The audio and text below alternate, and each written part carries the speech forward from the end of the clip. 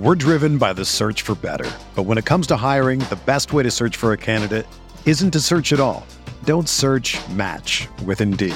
Indeed is your matching and hiring platform with over 350 million global monthly visitors, according to Indeed data, and a matching engine that helps you find quality candidates fast. Ditch the busy work. Use Indeed for scheduling, screening, and messaging so you can connect with candidates faster. Leveraging over 140 million qualifications and preferences every day, Indeed's matching engine is constantly learning from your preferences, so the more you use Indeed, the better it gets. Join more than 3.5 million businesses worldwide that use Indeed to hire great talent fast. And listeners of this show will get a $75 sponsored job credit to get your jobs more visibility at Indeed.com/Blue Wire. Just go to Indeed.com/Blue Wire right now and support our show by saying that you heard about Indeed on this podcast. That's Indeed.com/Blue Wire. Terms and conditions apply. Need to hire? You need Indeed. Burrow fires downfield to Jamar Chase. He's got it. Wow. And takes it all the way. DJ Moore has a pass to the end zone. Jonathan Taylor. Touchdown. Pass is caught. Diggs. Touchdown. Hello everyone, welcome back to RotoViz Overtime on RotoViz Radio, brought to you by Blue Wire. My name is Colin Kelly. You can follow me on Twitter at Overtime Ireland, and I'm joined as always by Sean Siegel here on the podcast. Sean, we are looking forward to another full week of shows, and we did mention it last week on the podcast, but we do have a Scott Fishbowl entry to give away to one lucky listener. The information on how to enter that will be in the show notes for today's show, so do not miss out. Friday is the last day to enter for that, so the sooner you do it, obviously, the better, so you don't forget. But one Scott Fishbowl entry to give away. Thanks to Scott for giving us the opportunity to give that away. They just finished up a live stream of Rich Rebar and Zachary Kruger over on the RotoViz YouTube channel. You can check that out. A very unique team that we drafted for myself and Zach's rosters generally, but go over, have a look. It was a fun conversation. Really enjoyed talking to Rich. But Sean, we are going to have a really fun show today. I've been asking you for a couple of weeks about the Dream RB, or the Dream Zero RB team in 2022. And today we are going to talk about it. You had a piece up on the site over the last couple of days. But before we do get into that, how are you doing today? Good. We had such a fun time doing that Spike Week Royal Rumble show. Ben Gretsch and myself for Stealing Bananas did a couple of shows on that, which have come out. And you can look at that team. Obviously, drafting against those guys was a lot of fun. We'll have our normal Stealing Bananas again on Friday, looking at the NFC. But Colin, we've received some pushback on some of these teams and some of the rhetoric wanting more zero RB, and today we're going to deliver. Yeah, you can never have too much zero RB. I think that's the key consensus. And even at the end of the article, Sean, that we're going to talk about today, you did mention, is 2022 the year that zero RB finally goes mainstream?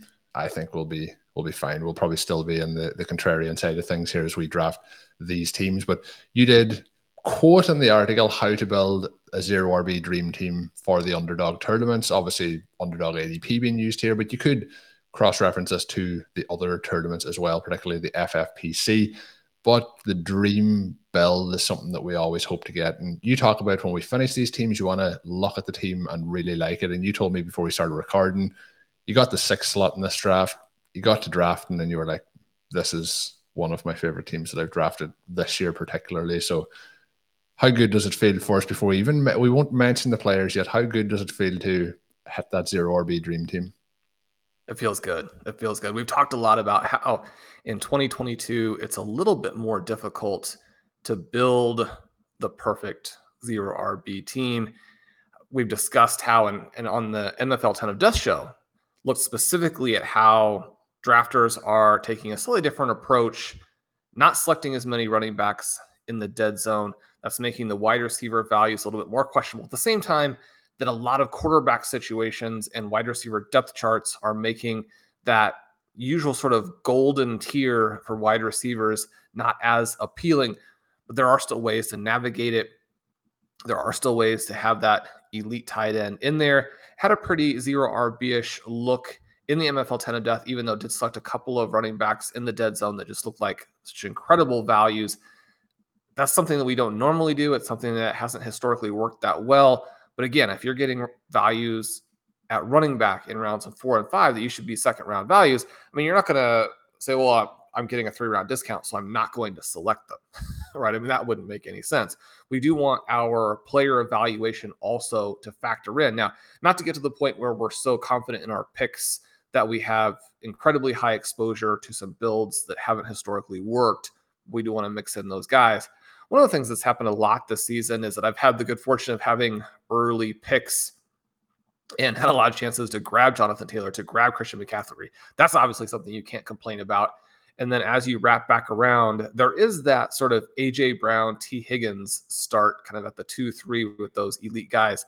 That probably is the ideal start. Although one of the things that Michael Dunmer's talked about is that those guys will be matched up with Taylor and McCaffrey a lot. You're not necessarily going to be as differentiated through your first 3 picks. Now, I mean, there's a ton you can do later on in the draft. So you do want to take the best guys. You're not going to have people duplicate you with all of those picks remaining, especially if you know you're going to do some contrarian types of things.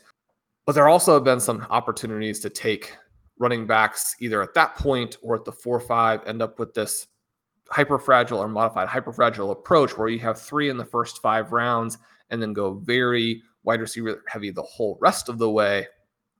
By contrast, you get into some of these other picks and I mean, the wide receiver value isn't there. So we're looking for some drafts where the wide receiver value isn't there and kind of looking at how ADP solidifies now to really hone in on the players who do offer great value in those rounds. And especially when they fall, then we're in great shape. One of the things that was ideal about the MFL 10 of death was that my player targets actually dropped a little bit below ADP. And that's obviously the perfect scenario. Again, in this draft that we're about to go through, I had a little bit of that good fortune. Now, you're not going to have that happen every time, but this is how we want to try and construct teams to have the ultimate 0 RB build or the 0 RB dream team in some of these tournaments where your team's going to have to be very, very good if you want to finish in the top handful of spots. Yeah, definitely. And something you keep mentioning is the good fortune. I've had a lot of early starts as well in my drafts this year. So I think it's just as long as you're not in a team with Ben Gretsch, you get those early slots. I think that's the correlation there. But you mentioned your 6 pre-draft objectives was to go full 0 RB with your draft build, execute a final build with good running back, wide receiver balance, draft the elite tight end that we want to get. You want to get 2 quarterbacks in the window. Look at those ADP values and try and emphasize on those. You mentioned some of the guys falling that we're going to touch on in just a moment, and then load up on the priority ranking or targets, your priority targets in the side rankings. And, you know, I always find that interesting in terms of, you mentioned some of the guys falling to you at ADP, but your ADP or your rankings then sometimes will have those like well ahead of ADP. How are you finding that this year as, you know, the rankings you have on the website versus ADP and where that is overall in the marketplace? Now, my rankings are always way off from ADP. I'm sure there are other rankers out there who are equally far off, but I'm pretty aggressive in terms of how I rank players. One of the things with that, one of the things that I encourage listeners and definitely site users who are drafting off my rankings, one thing I encourage them to do is to make sure they also do understand ADP and try and get these kind of double values, as opposed to just purely drafting off the rankings and not thinking about where you might be able to get even more of the guys. And that's sort of a natural way to diversify your portfolio as well. Instead of to take the highest guys in my rankings and draft them in every draft, because there are going to be some guys who are enough higher that you could basically get them every time. We want to kind of go through, we want to show some humility. We want to try and see how good a value we can also get on them. And even if we occasionally give up some guys who look like incredible values based on my rankings, instead of always having that player, but also drafting them, you know, closer to my rankings, where then you've given up a lot of the actual value, right? If I'm ranking it accurately, and I may not be, that's the other thing that you have to have some humility about. But if you're drafting it close to the ranking, then, you know, you've given up the value. So we're trying to get them back closer to ADP and ideally beyond ADP, and to mix those guys within the teams. That's one of the reasons why I've kind of mentioned on several podcasts recently that when I draft, I'm not necessarily drafting off of my rankings. I'm trying to find the guys in a given round who I do have ranked above ADP that I can get below ADP in that draft. And so that approach has been very effective in getting teams with you and I, with me and Ben, the teams drafted with Blair, teams drafted with Curtis, teams drafted with other folks like Connor O'Driscoll and Michael Dubner, to where the teams are littered with our players, but at very good values as well. And there are just so many different, obviously, extra benefits to that. That's going to be a big emphasis as we go through these drafts. And then occasionally you'll get into this spot where you're looking at the board and the top 4 or 5 ADP values are guys that you just have ranked really multiple rounds below ADP. And so the fact that they're like 5 spots below ADP here, if you've got them another 2 rounds later, there's an argument even to take them occasionally and mix them in at those prices. I tend not to do that. That's when I'll go ahead and reach. And if you've gotten good values the rest of the way, mixing in a few reaches isn't going to kill you. It's going to kind of balance out where you are. One of the things that was kind of interesting, and I don't necessarily put a lot of weight on this because construction is extremely important, and drafting players with just asymmetrical upside all the way through your draft, having the right types of exposures at the player level, those are the 2 things that are crucial. We've talked a lot about how throughout the years, these Rate My Team apps will give zero RB teams in particular, will give them very bad grades. And you're like, I know that's not how this league is going to actually play out. This is the dominant team. And so it should be rated near the top, if not the top. I mean, you don't have the top team in every draft. You don't win every league, obviously. But the evaluation there is incorrect. One of the things I did think was interesting, kind of going purely off of ADP, that when I went back in, I click on it from time to time just for some chuckles. Usually they have some funny sort of autofill types of things, almost Mad Libs in terms of how they put it. But the NFL recap had Mike Beers at number 1 and me at number 2 in terms of the ADP values we've gotten within the draft, which that's kind of interesting within the context of the fact that mostly what we're trying to do is hit the construction that the RCEs tell us will give us dominant teams, the research that the writers on the site have done, and then hit our particular player targets to have been in a position. And Mike and I, again, it's not like we didn't have some good luck. We got some good spots to be able to do what we wanted to do. Sometimes when you get a good draft slot, it's much easier to execute your strategy because you're not put in a position where you have to reach. But for us to have gotten good ADP values within the context of those other things, again, that doesn't mean that we're going to win. I mean, it's still going to be pretty balanced, but it's an interesting extra thing to put in there where if you get some good values on the players as well, it's just one more thing you can put kind of in your holster in terms of everything that you're doing to try to maximize your chances to win leagues, as leagues obviously are always getting more competitive. Yeah, definitely. The one thing then to look into is the players you drafted. People are going to want to know who are the guys on this perfect roster. So opening up the draft, you are in spot 6, and in this draft it did go Jonathan Taylor, Christian McCaffrey, then Kupp, Jefferson, and then Travis Kelce went at 5. So even at that point, there is times when you're at that 6th spot that Chase, Kupp, and Jefferson are all gone. Maybe Diggs becomes the option then, but in this situation, you had Jamar Chase as your option, and I think that's a very straightforward pick at that point. Wraps into the 2nd round, you get Deebo Samuel, who we've drafted a good few times together, then wraps back around to get that elite tight end and Kyle Pitts in the 3rd, which that is right in his wheelhouse of where he's going mid-3rd round, sometimes early 3rd round, but doesn't really fall much past that. And then in the 4th round, you have Deontay Johnson. So you're starting off with Chase, Samuel, Pitts, and Deontay Johnson. How are you feeling after those first 4 picks? And is there any specific ones in those first 4 that you want to highlight for any specific reason? Well, when you have the 106, you're just desperately hoping that one of the drafters ahead of you will take someone from outside the normal top 5. And I got lucky in this one. Kelce does go early. That's not to say Kelce will be a bad pick if he has the type of season that he often has. He could be the league winner. He could be the tournament winner. But to have Chase fall here is the complete dream scenario. I wouldn't be surprised at all if he's the 2023 101. To get him here and then with a pretty substantial tier break after that point. Again, you could see some players like Derrick Henry or Austin Eckler be the league winner from 2022, but there is a tier break there. You get very lucky. That puts you in good position then the rest of the way, because these middle picks give you a lot of flexibility to hit ADP values as they fall and to build your construction the way that you want. And so Deebo Samuel comes there in round 2. There are some potential red flags with him. We're drafting on the talent and the scenario where that works out, just a lot more upside than some of their players, a lot more talent even than someone like Tyreek Hill, who goes to the next slot. Kyle Pitts, you mentioned. I've been missing on Pitts because of the draft slot that I had and because there were some backs like Saquon Barkley and Javonte Williams who sometimes fall into that range. Now, Javonte was still on the board here, but I've kind of moved back in the direction of trying to get as much Pitts as possible. I think that is going to be one of the draft selections that really dictates, again, this 2022 season. There are some concerns at the quarterback position there. Already some whispers that Desmond Ridder will be making a start sooner than later.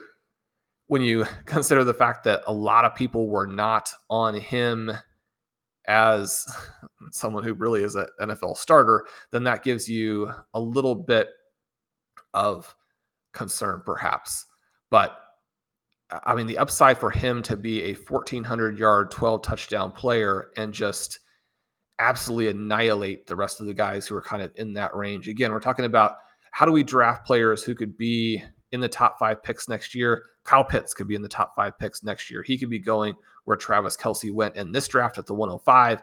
I think his chances to outscore Kelce this year are really pretty close. I wouldn't say even, but he's someone we're going to prioritize. And then Deontay Johnson was selected at the 2-3 turn of the MFL 10 of death. We talked about that in that article and on the show, the pluses and minuses for him. I think if Trubisky starts instead of Pickett, then that sort of raises his floor, especially in the early going. Deontay Johnson, probably a value there in round 4. His target profile much better than a lot of the wide receivers selected ahead of him. Yeah, I think all very, very good points there. And I think Pitts was somebody who we drafted on that stream with Rich Rebar. And, you know, it doesn't take a lot from his season last year if he adds in those touchdowns to just make him an absolute, he already is a superstar, but a true difference maker when it comes to these early round and elite tight end options.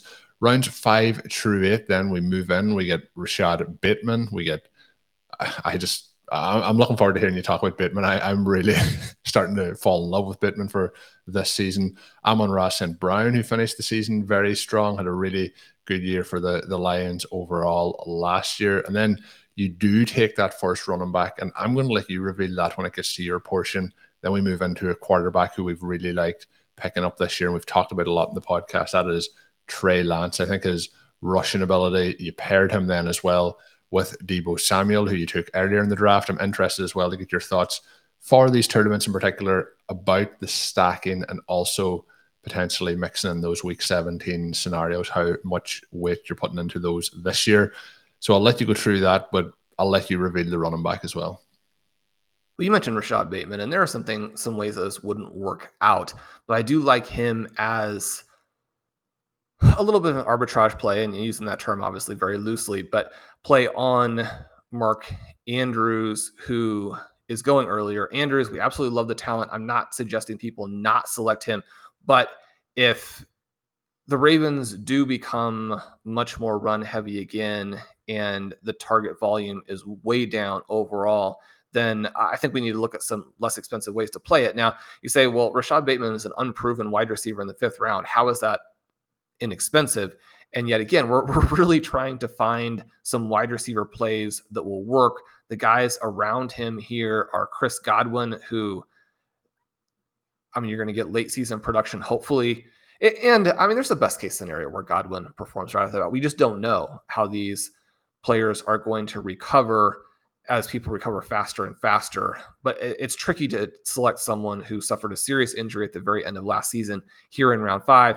Juju Smith-Schuster, a lot of upside, a lot of downside. Amari Cooper, I'm surprised that Cooper hasn't fallen more with the news coming out around Deshaun Watson. Someone like David Bell is falling.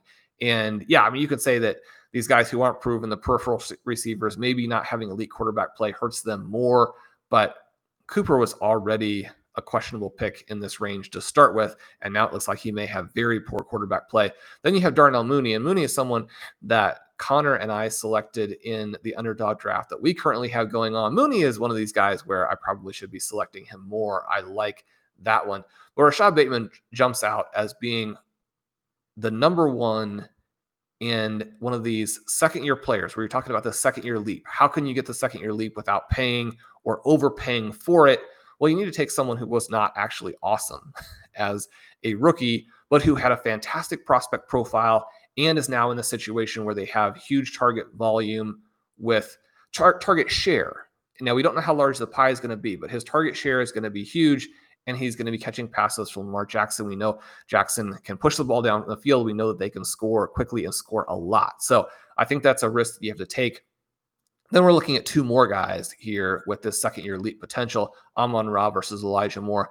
I flipped on them a little bit, in part because Garrett Wilson gives you a cheaper way to play the Jets. Also because Amon-Ra has established this strong rapport with Jared Goff, where only one of Elijah Moore's big games came with Zach Wilson.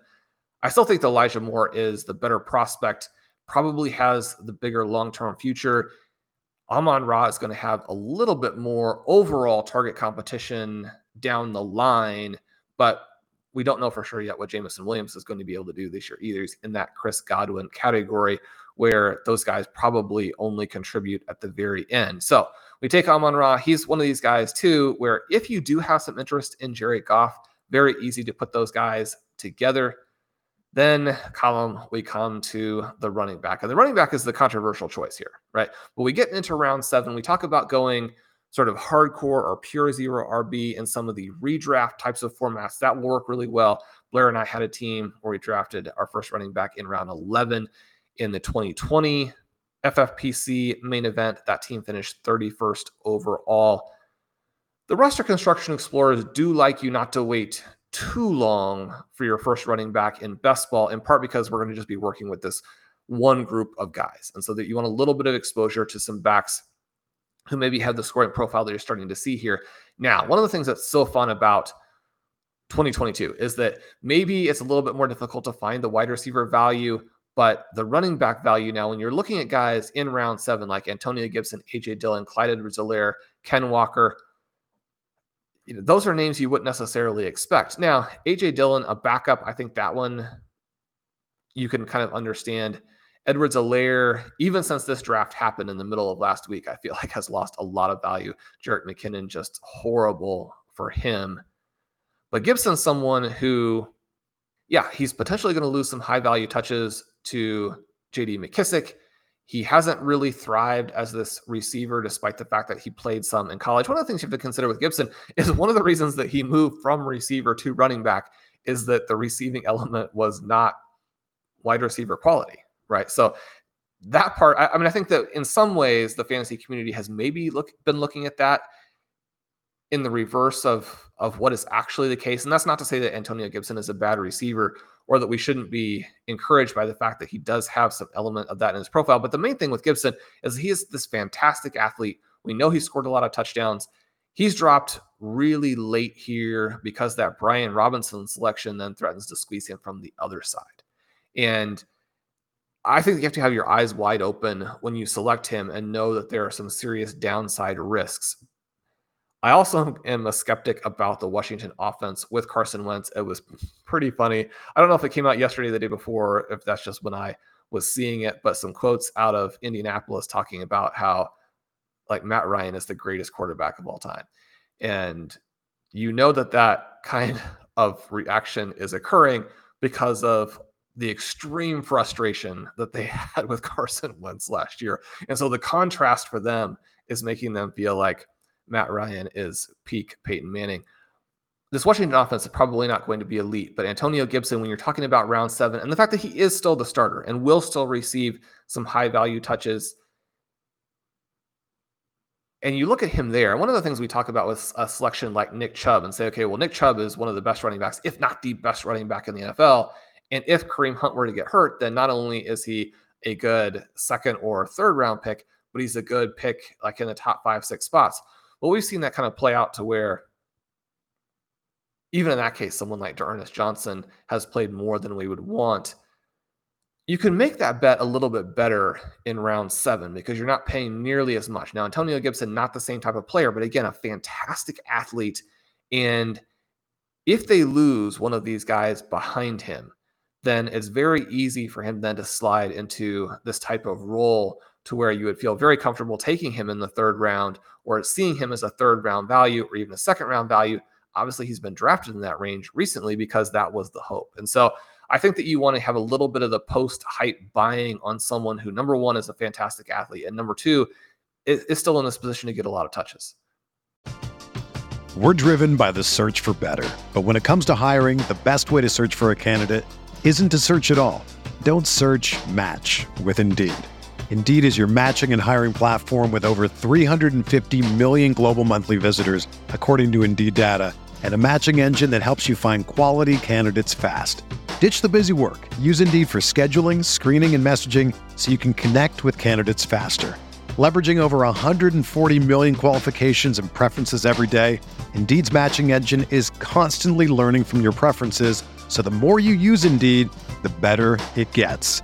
Join more than 3.5 million businesses worldwide that use Indeed to hire great talent fast. And listeners of this show will get a $75 sponsored job credit to get your jobs more visibility at Indeed.com/Blue Wire. Just go to Indeed.com/Blue Wire right now and support our show by saying that you heard about Indeed on this podcast. That's Indeed.com/Blue Wire.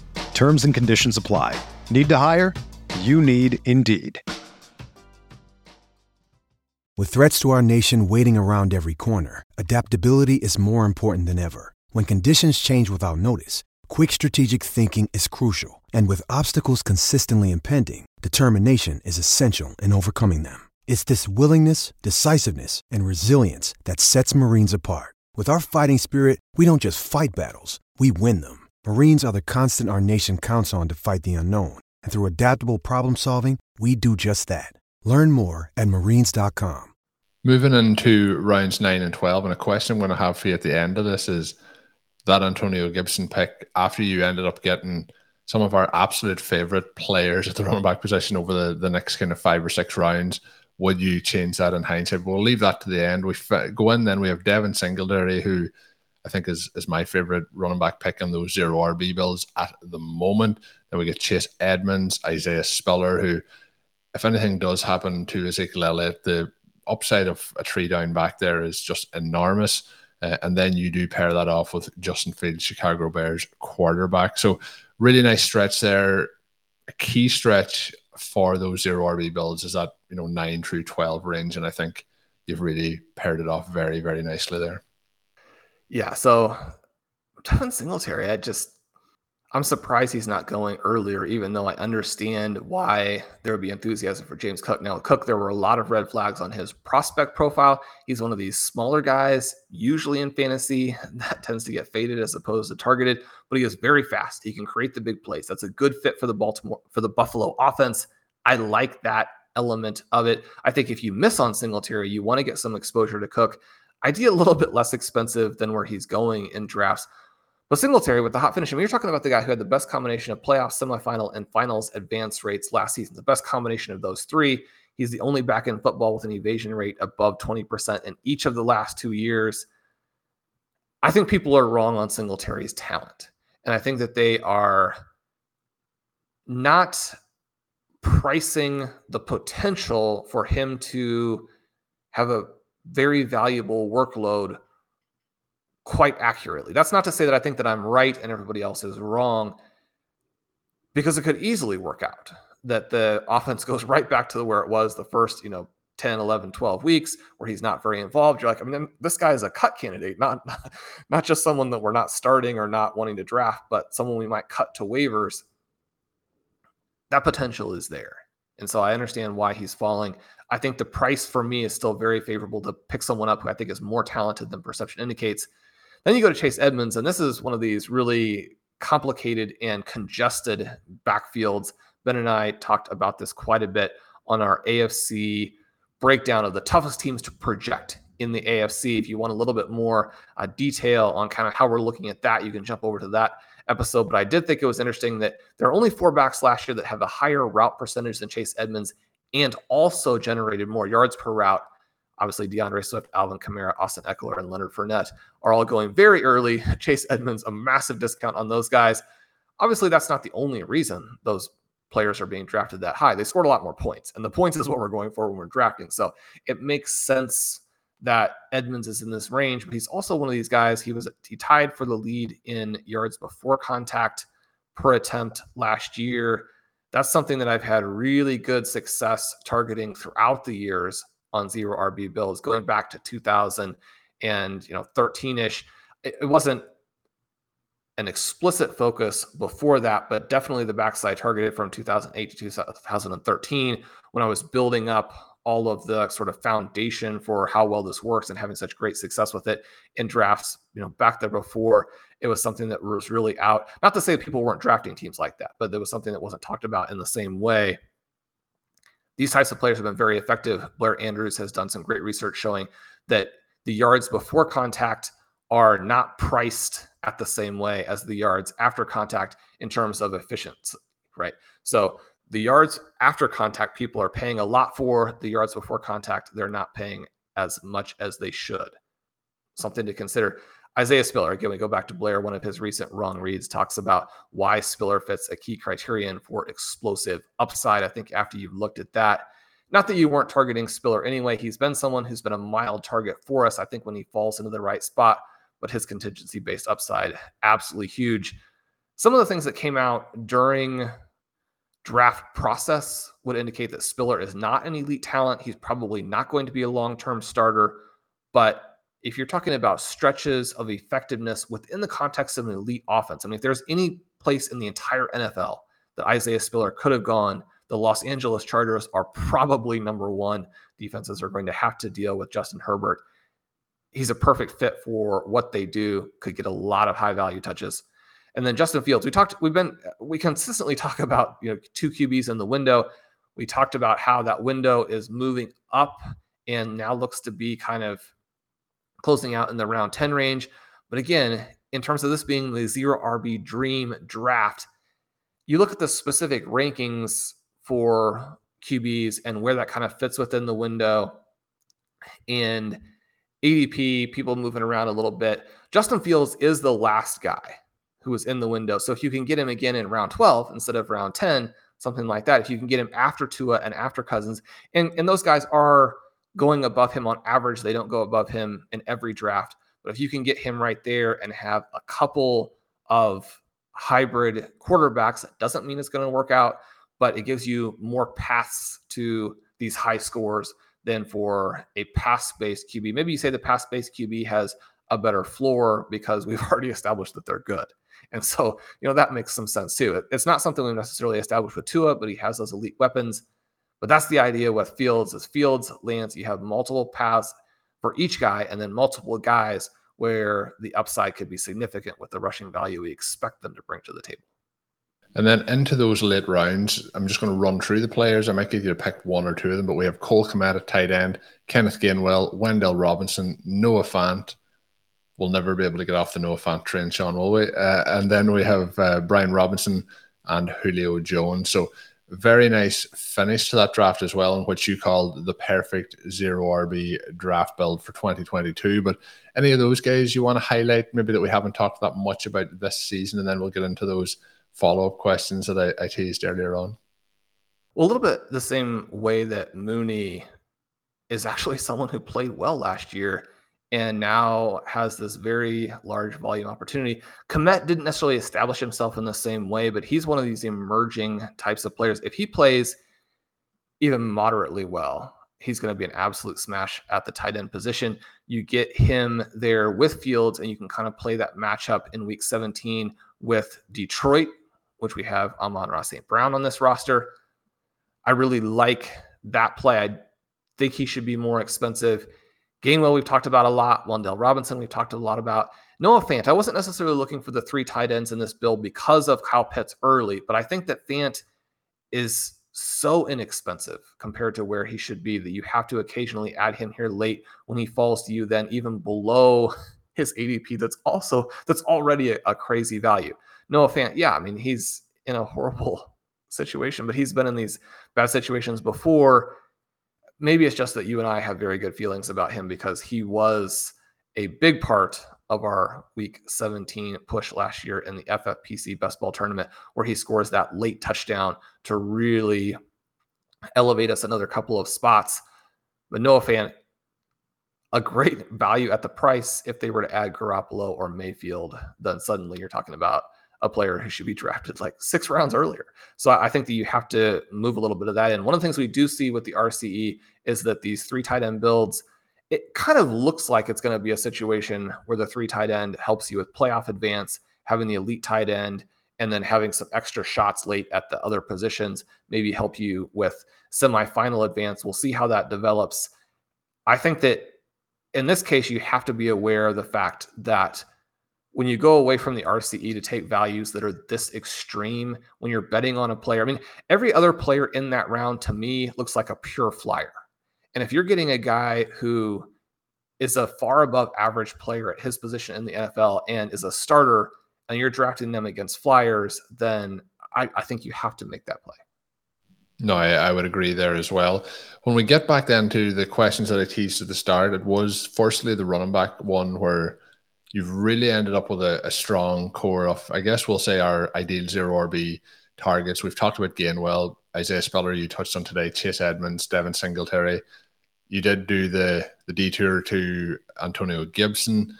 In hindsight, knowing the running backs you got, do you still think you would go in there and get Antonio Gibson at that point? I think so. I mean, ideally you would get someone even better, even more exciting. I had the chance to take Edwards-Helaire. I'm glad I didn't go that route with the news that came out right afterward. Ken Walker perhaps gives you more upside with the Seahawks. You want to take a shot at these elite rookies early before they get so expensive that you're drafting them in positions where they can't really beat whatever their ADP is at that point. But he is going to be dealing with Rashad Penny, we think. It could be a worse backfield situation than with Washington.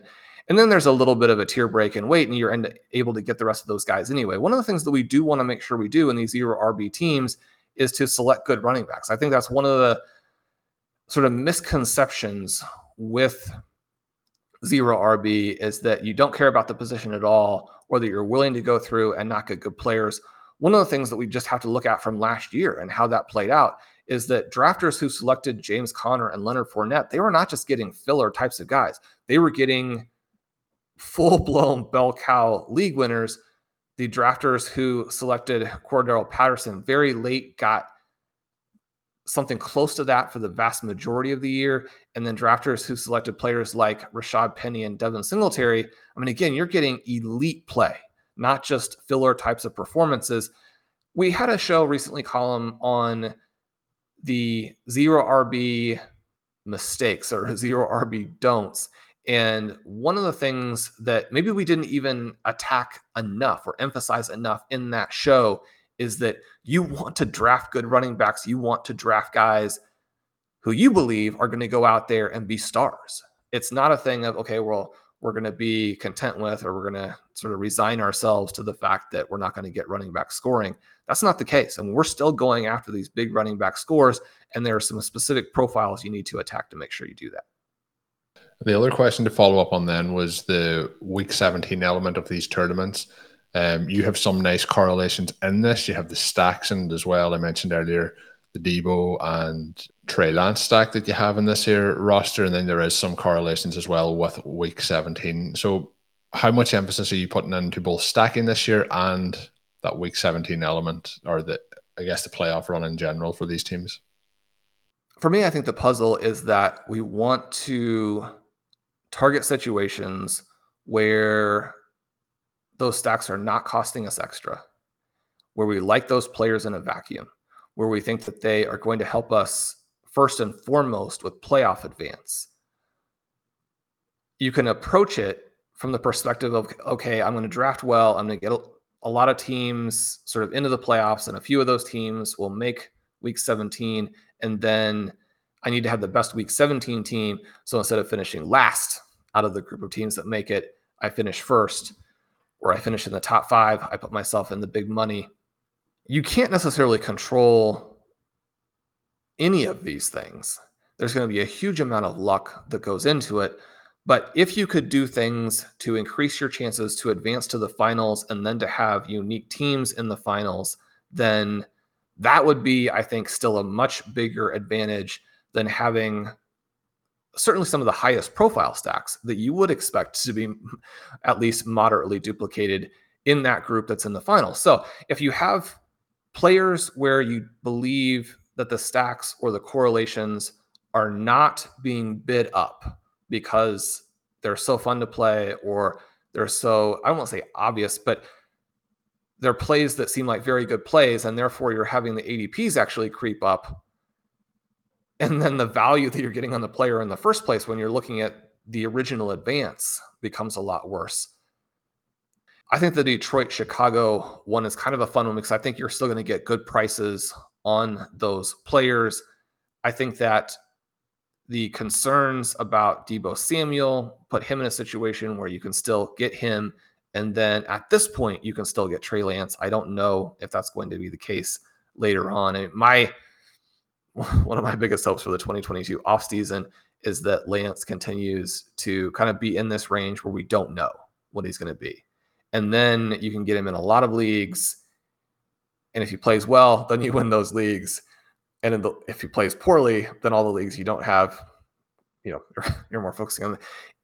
If he plays extremely well and it becomes very clear that he's going to be the starter and have a huge number of rushing attempts, and his price pushes up a couple rounds, then again, we're in a situation where it's going to be hard to outperform that.